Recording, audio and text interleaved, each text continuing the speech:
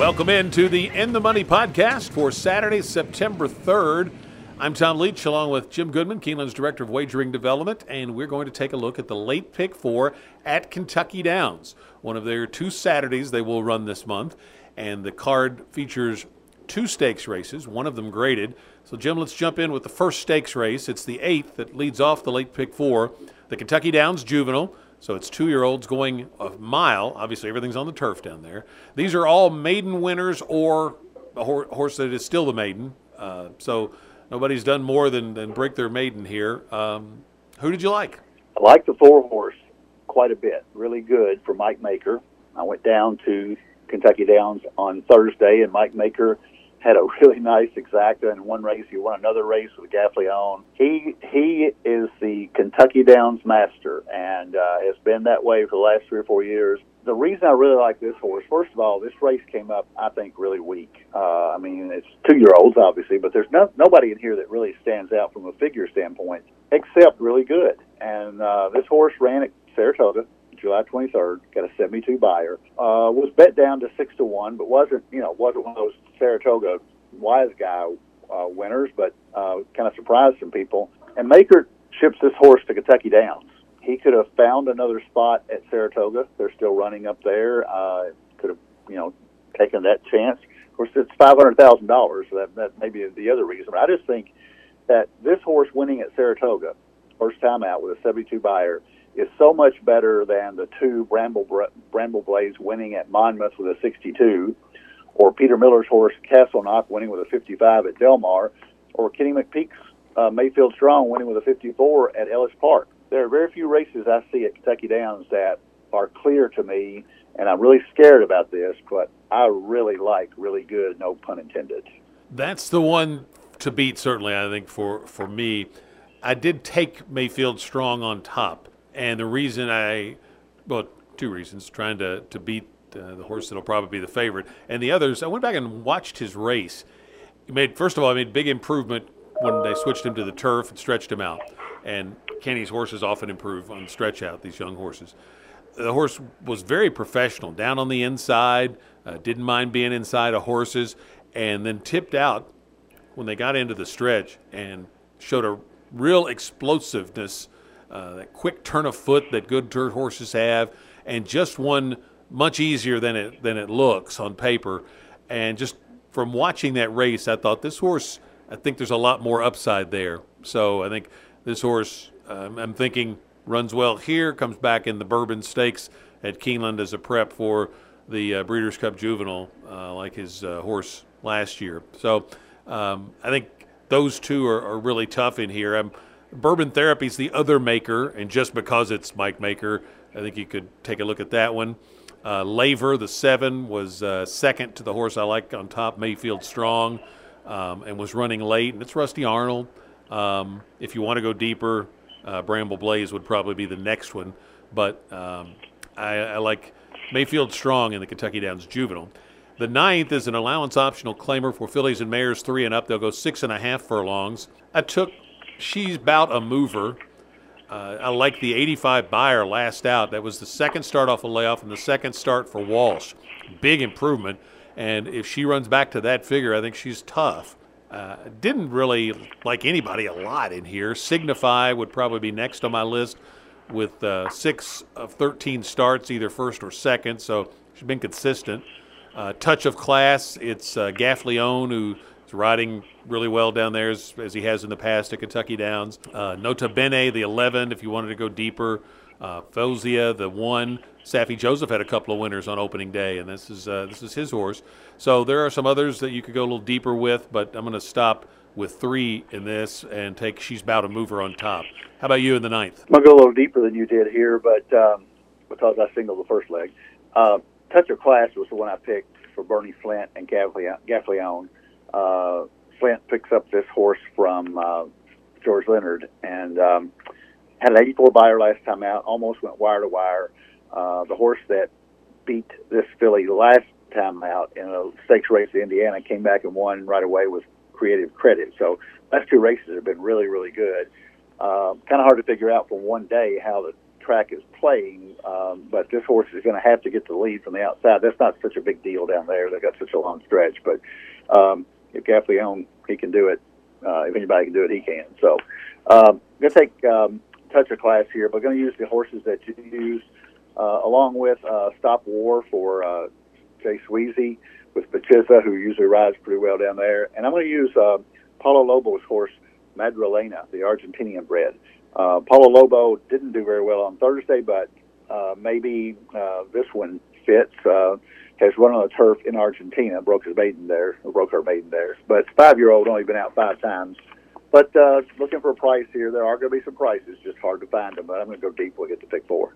10th race is the Grade 3 WinStar Mint Million. 3-year-olds and up, going 1 mile. A nice group here of 9. Who did you land on? I think it's a wide open race. I mean, it's $1 million race, so it should be. I can make a case for a lot of them in here. But I think a tone on the outside with Gaffleone and Maker is probably going to be, if not the favorite, one of the top 2 favorites. In the Saratoga angle, Maker shipped this one down from Saratoga, almost won an optional $80,000 claimer their last time out. And you look at this race, they're running for $1 million. He's running a Grade 2 at Pimlico and then a Grade 3, the Forbidden Apple at Saratoga. And it's been very competitive in both. Gaffleone taking them out for Maker makes them very live to me.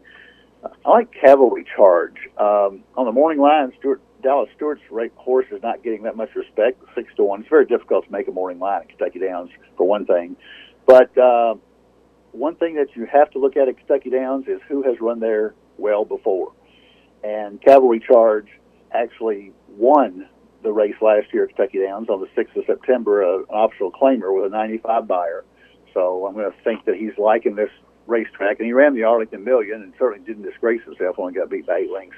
Pixel 8 for Michael Stidham, Touch Revenge with Chamonix, the French jockey, picking up that mount, and then Kentucky Ghost for Vicky Oliver and Rafael Bejarano. I can make a case for a lot of them in here, but I would think if you made me pick a winner, it would be a tone. Don't like the 7-2 price in here if that's going to be the price. Cavalry Charge would be my long shot. Ended up taking a tone on top. Maker and Gaffleone, like you said, consistent numbers. 3 wins at a mile, I think's noteworthy as well. Mr. Dumas has won some big races, so has a lot of class. Gray's Fable really woke up last time with that 97. I had that horse on my horses to watch list off the previous trip, and the horse got a good trip that time and won big down at Ellis. I say big with a big effort. And then Kentucky Ghost, I think the noteworthy thing there is that horse has run well twice at Kentucky Downs, I think including in this race last year. So horses that have shown an affinity for that track are often good bets. So I think that one is dangerous as well for Vicky Oliver, but I took a tone on top. The 11th race ends up the late pick 4 with maidens, fillies and mares 3 and up going a mile. No strong opinion for me here. I ended up on Tiffany's Mo. Horse has shown big improvement with a 74 buyer in her only turf race. And I just, on the basis of that, I took her on top. Has some decent tactical speed, so I think that's helpful. Joyful Applause has come up short 3 times, so it makes me a little leery, but it's Le Peru riding. He rides that course well. Shady Road for Rusty Arnold. Fascination. It's a newcomer to the Brad Cox barn. It's been off since November, but obviously he can have them ready. Intrigue, I want on the ticket because it's Mike Maker and the horse is bred for turf. And then Poranui, it's Gaffleone for Joe Sharp. And I thought that one was a little intriguing. So no strong opinions, just kind of some connections angles for me. And I'm going to go the deepest of any race in this last leg. But I took Tiffany's Mo on top. How about you? I like Tiffany's Mo, but those last 2 races don't look too good. Of course, they're dirt races, so I agree that she's got the best turf number in here. I went with Joyful Applause for Helen Pitts and Julian Le Peru. This filly almost broke her maiden last time out at Indiana off a 3-month layoff, and the Indiana horses tend to run well at Kentucky Downs. They surprise some people because Indiana is not a well-known circuit, but I think this horse is well meant. getting Le Peru, and Le Peru rides very well at Kentucky Downs. I'm going to use Fascination for Brad Cox, Tiffany's Mo for Dale Romans, like you mentioned. Shady Road for Rusty Arnold will probably be my second choice, just because that worked on August 25th. The horse ran evenly the first two races, but then actually two works on August 16th and August 25th. Really great works at Churchill. So second choice there, and almost a top choice. Also going to use Intrigue for Mike Maker, just because you can't leave out Mike Maker. So I think I'm going 5 deep when we get to pick 4. Let's get to the pick 4 then, Jim. I'm going to start out with 3 and 4 in the first leg. The McPeak horse and Really Good, the one you like so much for Maker.